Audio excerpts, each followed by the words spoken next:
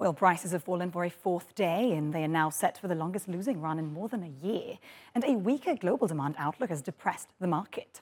Both OPEC and the U.S. Energy Department have cut their demand outlooks. OPEC on Wednesday cut its outlook for demand growth this year by between 460,000 barrels per day and 2.64 million barrels per day, citing the resurgence of China's COVID-19 containment measures and high inflation. Last week, together with allies including Russia, OPEC sent prices rising when it agreed to cut supply by 2 million barrels per day. The energy market is under pressure as well from the dollar, which has rallied broadly, including against low-yielding currencies like the yen.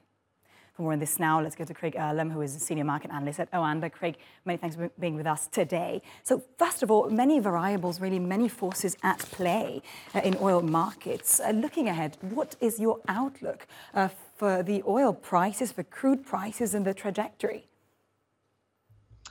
Well, I think it's so difficult right now because it's one thing trying to anticipate how OPEC Plus are going to respond. And we've seen over the past 3 months that they are to a large extent unpredictable. We had the 100,000 barrel increase followed by a 100,000 barrel decrease and then a 2 million barrel cut, which no one saw coming 2 weeks before that event. So there is an air of unpredictability about OPEC Plus as a whole, but that's not nearly as unpredictable as the actual global economic outlook and therefore the demand outlook for crude. So this is changing basically by the day. I think what has become clear over the course of the last few months is that OPEC Plus has a price region in mind that indicates that the market is broadly balanced. And that seems to be between $90 and $100 a barrel.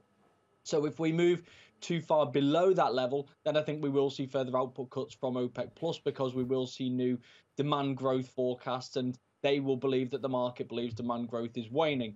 Whether we see the similar type of reaction if prices move too far above $100 a barrel is hard to say because we saw at times this year when oil was trading around $120, $130 a barrel, OPEC Plus didn't really see the urgency to ramp up output too considerably. So I think the sweet point is $90 to $100 a barrel for the foreseeable future, but ultimately that just depends on whether the alliance agrees with the IEA, the EIA, and other forecasters around the world. Right, interesting. So around $90, $92 a barrel, really. And we've seen a high inflation, but also the dollar really impacting this oil market.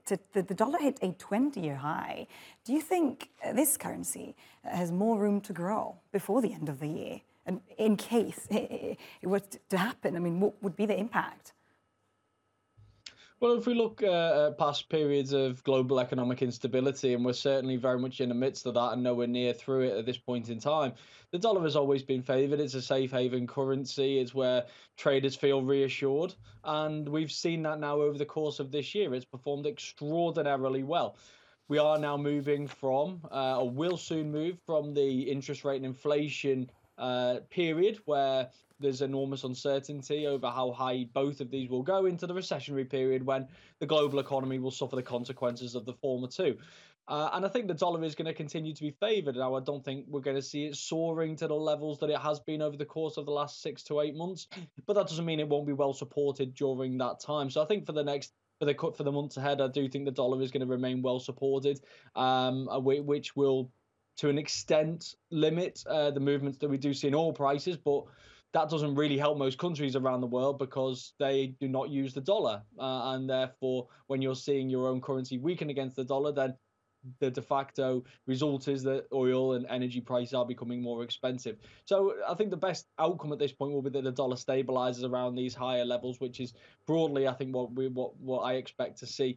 And hopefully we can start to see energy prices or more broadly commodity prices starting to soften as the economic outlook starts to wane. Dollar stabilizing.